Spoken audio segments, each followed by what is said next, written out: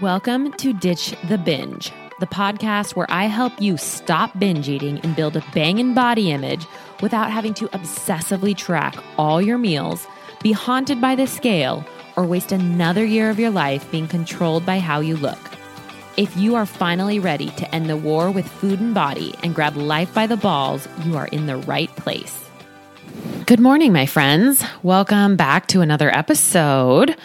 I am happy that you're here. Today we're going to talk about something a little bit different, and I mentioned this in a post that I did on Mother's Day, how I was going to talk about this on this week's podcast, which I maybe have talked about it a little bit in previous episodes, but we're just going to go into it a little bit deeper. And that is the topic of how losing my mom 4.5 years ago really kind of shifted the trajectory of my life. And something that I'm sober, and many of you probably know that, but if you don't, I'll have, I think 12 years this year. So that's exciting, which is also mind blowing. But, something that I often heard in the rooms of AA were they just haven't hit their rock bottom yet. Anytime someone came in and then relapsed, or anytime someone shared and they shared about someone who wasn't getting sober, I would often hear, well, they just haven't hit their rock bottom yet. And even when I heard it 12 years ago, I just was like, gosh, that just doesn't land right for me.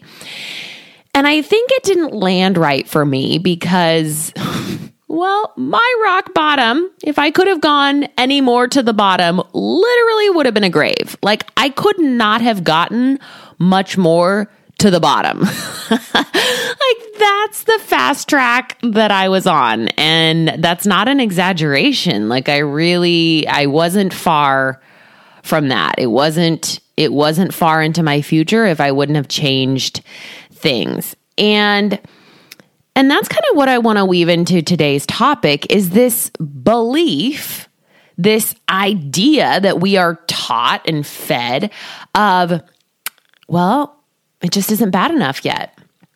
It just isn't bad enough yet. And I kind of lived in that mentality for most of my life. And what that got me was a severe eating disorder, multiple trips to treatment centers for food and alcohol, and severe anxiety, and really just trying to get away from me.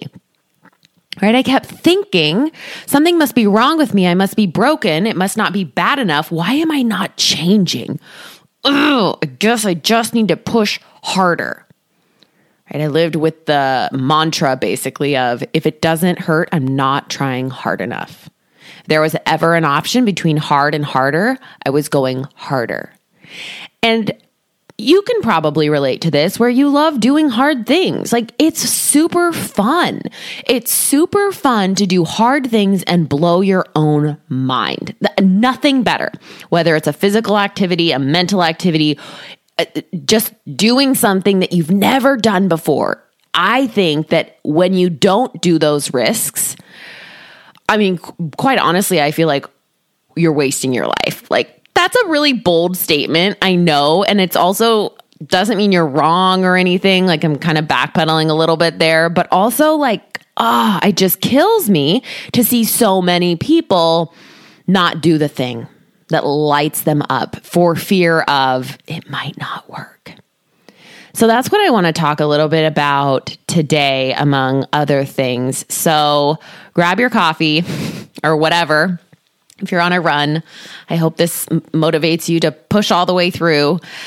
And yeah, let's dig in. So my mom died 4.5 years ago, and it was very sudden. And also, I'm going to tell you how she died because I always want to know. Every single time someone dies, I'm like, oh my God, that's so bad. I'm so sorry. But also, how did it happen? Tell me everything. Like, I really want to know. Even like whether it's someone close to me or like 6 degrees of separation. I want to know the details. And I don't know if that's because I'm just like sick and twisted.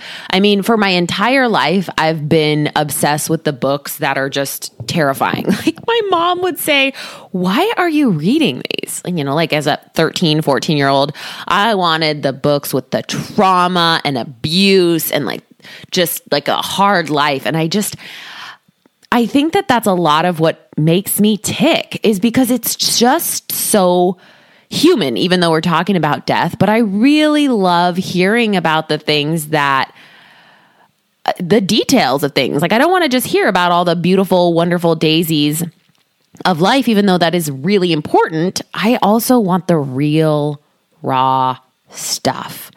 And I just think that, that's something that every obituary should include in the paper so we can know. So we can move on with our life and know, oh, that's how, okay. Like, it's just weird. It's like a loop. I need it to be closed. So the day my mom died, I had been speaking with her that morning and on Facebook Messenger. And we were messaging for a few minutes, and then she told me she was going to paint the garage that day. And I was like, cool, love you, have a great day. And later that day, I was at, what was my school? Portland State. I was at Portland State studying for finals, and I was sitting in the computer lab, and my brother called me, and he's like, hey, how's it going? I was like, fine, what's going on? And he's like, well, mom fell, and it wasn't good. And my heart just sank. And I remember picking up all of my papers, and I remember one guy sitting next to me who I think he knew something bad had just happened by the way he was like watching me. I don't know why I remember him and him watching me, but I like picked up all of my stuff and I booked it out of the library.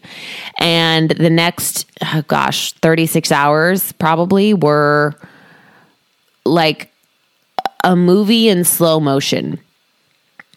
And, I drove halfway to Eastern Oregon in the night, and then only to find out that she had been life flighted to Seattle because her symptoms were getting worse and they didn't have the facilities that they needed there. So they life flighted her over to Seattle. And so then I had to drive back to Portland, and I ended up, I think, staying the night there and then driving to Seattle. And it was then that the doctors told us she wasn't going to make it. And, if you knew my mom, which I'm going to go ahead and assume 99% of you had no idea who my mom was, but kind of similar to me, just like really blunt, very like, just tell me the truth. Like, just tell me how it is, for better or worse. We're both that way. And so she was really transparent. She was really vocal about like, listen, if anything ever happens to me, pull the plug, cut the cord. I don't want to do it. I don't want to be a vegetable. I don't want to, if I can't read, if I can't enjoy life, like, I don't know. Don't even entertain the idea. I don't care. It doesn't matter. Like, just end it. And so, my brother and I both received those messages so often growing up that, it was like, okay, like when the doctor told us, that the brain damage was so bad that even if she did make it, she wouldn't really be making it. And so how she died, we don't honestly know. She was out painting the garage that day. And when he told me she fell, she had been up on the top of a ladder, and we don't know for sure, but we think it was probably, a brain aneurysm or a stroke or something. And she fell from the ladder and hit her head onto the concrete in the garage. And yeah, the swelling in her brain and the blood in her brain just was going to make it so she couldn't be a functioning person. So, we took her off life support. It was horrible. It was horrible. It's like it's the worst nightmare that I can't get away from. And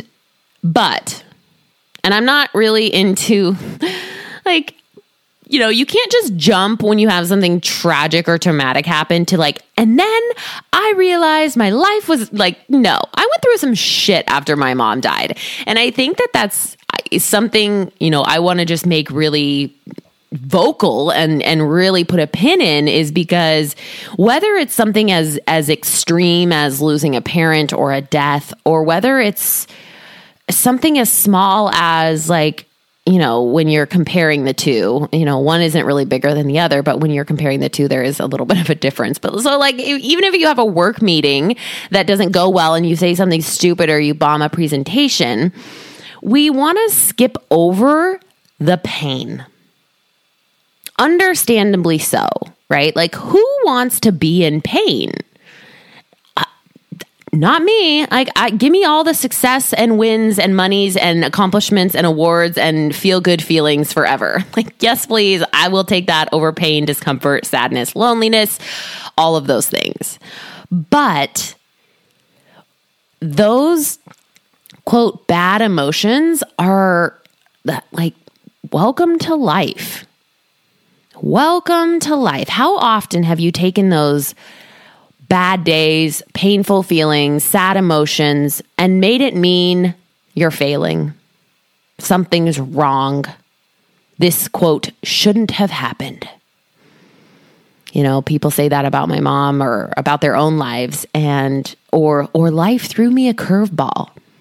I'm like, what? Like, life is a curveball. Like, the thing that trips us up the most is this idea that we should never experience any uncomfortable emotions. We should never have failure. We should never have rejection. And life should just be amazing for us all of the time. And it would be lovely, but like also, if that's the expectation you have of yourself, anytime something does go off course a little bit, you're going to go right to this is bad. I've failed. I'm doing it wrong. Instead of, this is just what's happening. Right? So when my mom died, of course, you guys, like, I'm not a psycho. Like, of course I thought, well, I'm kind of psycho, but like, I'm not really. I thought, this shouldn't happen. Like, I really did. I was 29 and I was, like, oh my God, she's not going to get to see me get married. She's not going to get to see me graduate from college. She's not going to see me, like, all the things, like, this shouldn't happen. And then, again, after I kind of processed a lot of that, I got to move to the other side. And so I wanted to tell you this specific scenario and talk about my mom, because for 15 years prior to her death, I had really struggled. I'd really just struggled. Like, I didn't feel like I got my shit together-ish until 32, probably 33. Like last year, a couple years ago. And it was after she died that I was shook, right? I was shook to my core, because anytime someone dies or it's like a monumental birthday, I think we reflect a little bit. And I for sure reflected after she died. And I was thinking, God, I don't want to do this. Like, I don't want, and what is this? This was like, my food was still kind of messy. Like, I wasn't living life. I was just kind of trying to survive. I was just trying to make it. I just wanted everyone to like me. I just wanted to do the right thing. I just wanted all of that to just be perfect. And it was after she died that I was like, whoa. None of that shit matters. None of it. I thought about the people that my mom would talk to me about that didn't like her, or she didn't have the best work environment. And she constantly talked to me about that. And so then after she died, I thought about them. And I thought about just so much in such a weird way that I've never even thought about before. But really what it came down to for me was none of it matters. None of it matters, and absolutely all of it matters. Because when she died, guess what? Life kept going. The people that didn't like her kept living. People kept paying their bills. People kept going out to eat. People kept getting in their cars and going to work. Nothing stopped. Nothing stopped. We fear doing what we want because of what they might think. And it was really when she died that I was like, oh, it doesn't matter. Like, people that didn't like her don't really care. People that did like her, guess what? They're still living too. You know, our role in this planet is so small, but also so important. You know, we feel so much guilt about going after what we want, doing what we want. Why? Like, your life is literally about you. Why not go for it? Why not try? And so it was after she died that I was like, okay, I don't want to do this. And again, my this at the time wasn't bad. And I really, you know, that's what a big takeaway I want you to have from this episode is that going back to that rock bottom thing that I constantly heard in AA is just the wrong approach. When you want change, when you want to do something different, when you want to become a different version of yourself, we often think to push harder, it needs to hurt. I need to burn myself out. I need to just hustle and grind every single day. And any of my change, especially over the last 4.5 years, any of my growth over the last 4.5 years has not come from that. Because when we're in that mindset, it's very fight or flighty. It's very graspy. It's very anxious energy.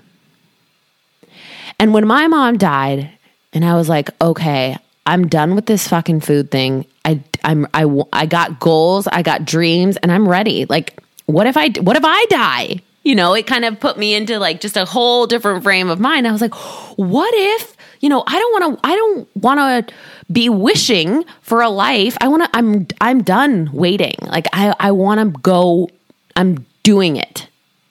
I'm doing the thing. And it was then that after, you know, years and years and years and years and years of trying to figure out my quote food thing, it finally started to click for me. And it's not that it was like the day that she died, I was like, and I'm cured. I think we think that too. Like, okay, once I learn this information, then I'm going to be fixed forever. And it wasn't like that. But what was happening was I started wanting better for myself. Things were going pretty damn well, and I wanted better. I wasn't at my rock bottom. I had money, I had a relationship, I had a job that I loved. I had so much going well, and I wanted it to be better. Things don't have to get worse before they get better. What I had was kind of like an internal shift of the importance of life for me. And it changed my perspective and how I showed up, because I went through life for so long thinking like I was like the center of the universe and also like the gum on the bottom of your shoe, right? I kind of went between the two. And what I started to do was shift my focus just onto me.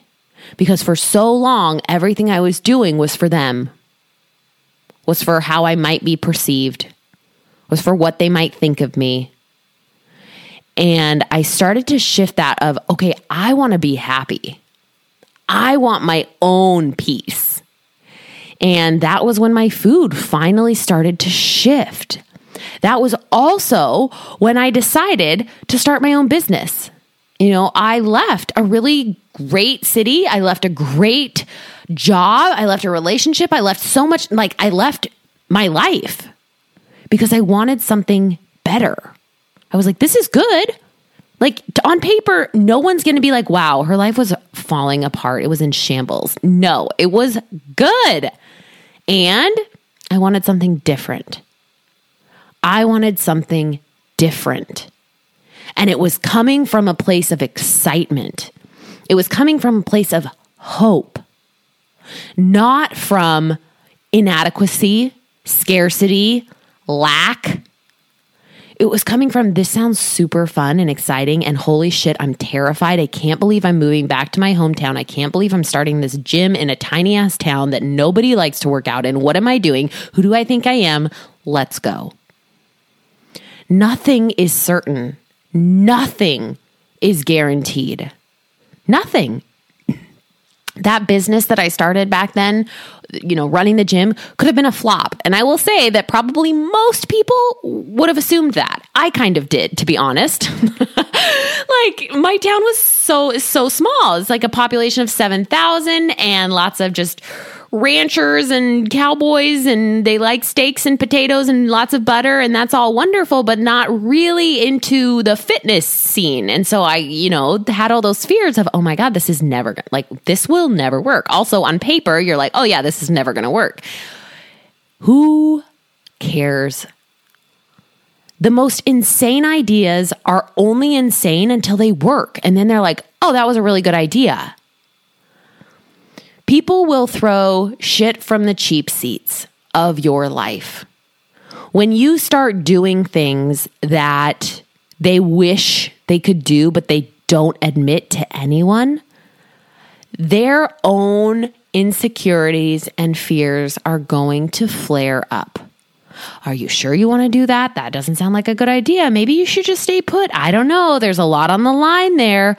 Put it on the line. Oh my God, for the love of God, do not turn into like a 75-year-old and just think, I wish I just would have lived a little bit more. And this doesn't mean you have to blow your life up like I did, but ask yourself, why are you not? Why are you not doing the thing? Why are you not showing up with the confidence? Why are you not saying what's on your mind? Why are you not asking for what you need?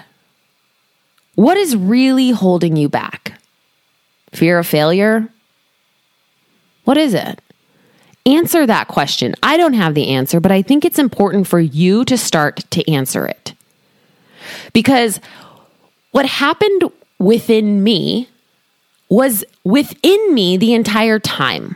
And I believe that is true for every single one of you. I think so many of us go through life waiting for like this magic pill. We're like, oh, just tell me what to do.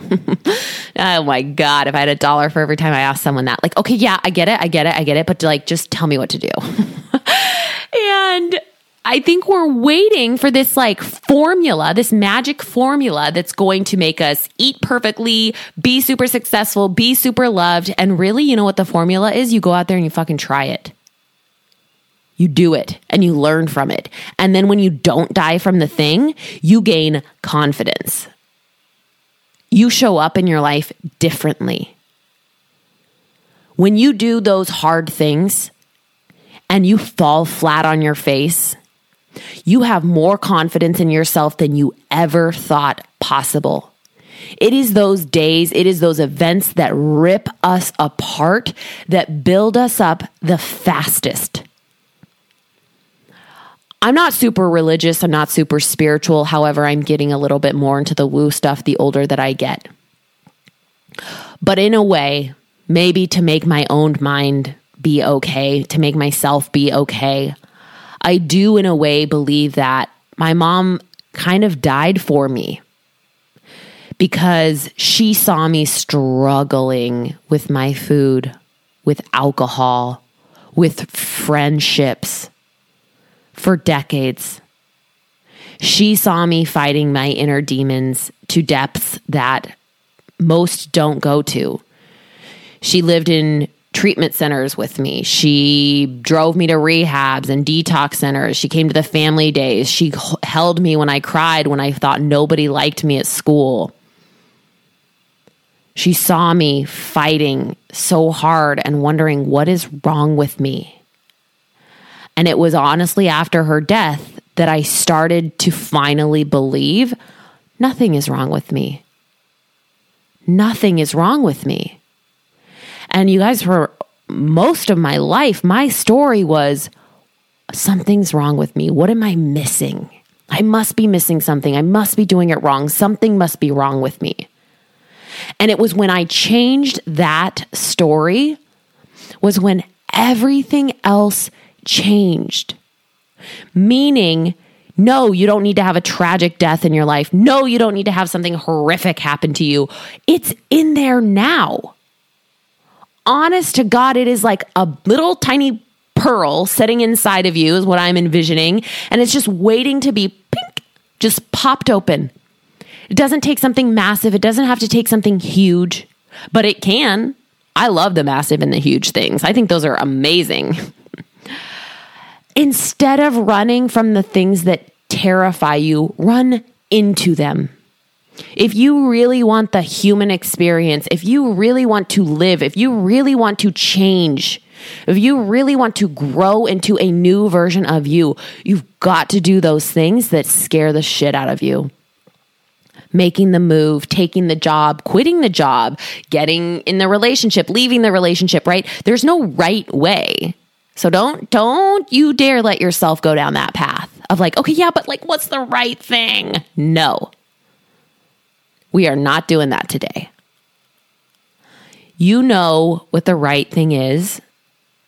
So stop guessing, second guessing yourself. Start trusting yourself.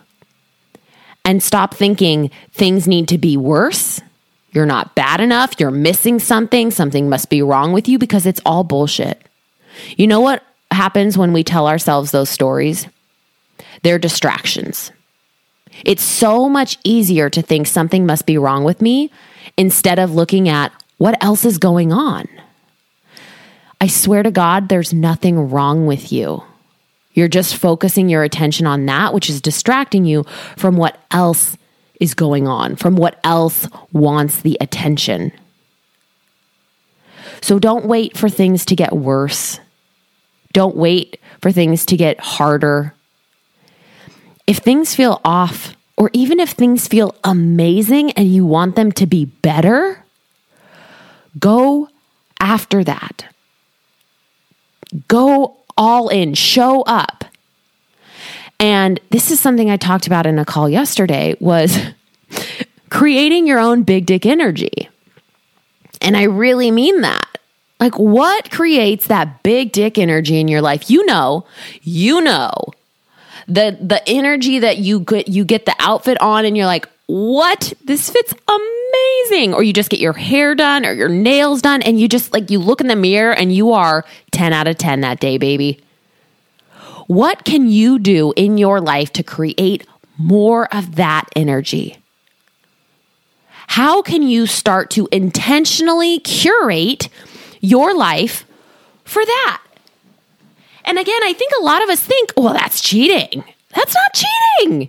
That's not cheating. It's called taking care of yourself. It's called knowing what you want and doing whatever you need to do to get it. You know, some ways that I get into my big dick energy is podcasts, songs, books, masterminds, connecting with other women, anything at all, putting new content out there, running a new group. You know, like the more that you do this, you're going to feel that energy and you're going to be like, oh, this is it. And then I want you to do more of it. Whatever that it is for you, whether it's a morning walk, whether it's 10 minutes of meditation, whether it's a really hard run, whether it's 5 minutes of journaling, whether it's 10 push-ups, who cares? You get to do you. There is no right way. But when you find it and you're like, this feels almost too good to be true, it's not. Start going out of your way to create more of that. All right, my friends, I hope this motivates you to just kind of question some things in your life, how you're showing up, what your current goals are, and then getting really true with yourself about what you really want. What do you need to do to create that? All right, thanks for being here. I will talk to you all next week. I just wanted to say thank you so much for being here and listening and taking time to let me into your little ear holes. It means the world to me. It would also mean the world to me if you would just take a hot little second and subscribe to the show and leave a review. This helps other people who have been where you're at or are currently where you're at find this podcast. And that is the greatest gift you could give to me. Thanks for hanging in there.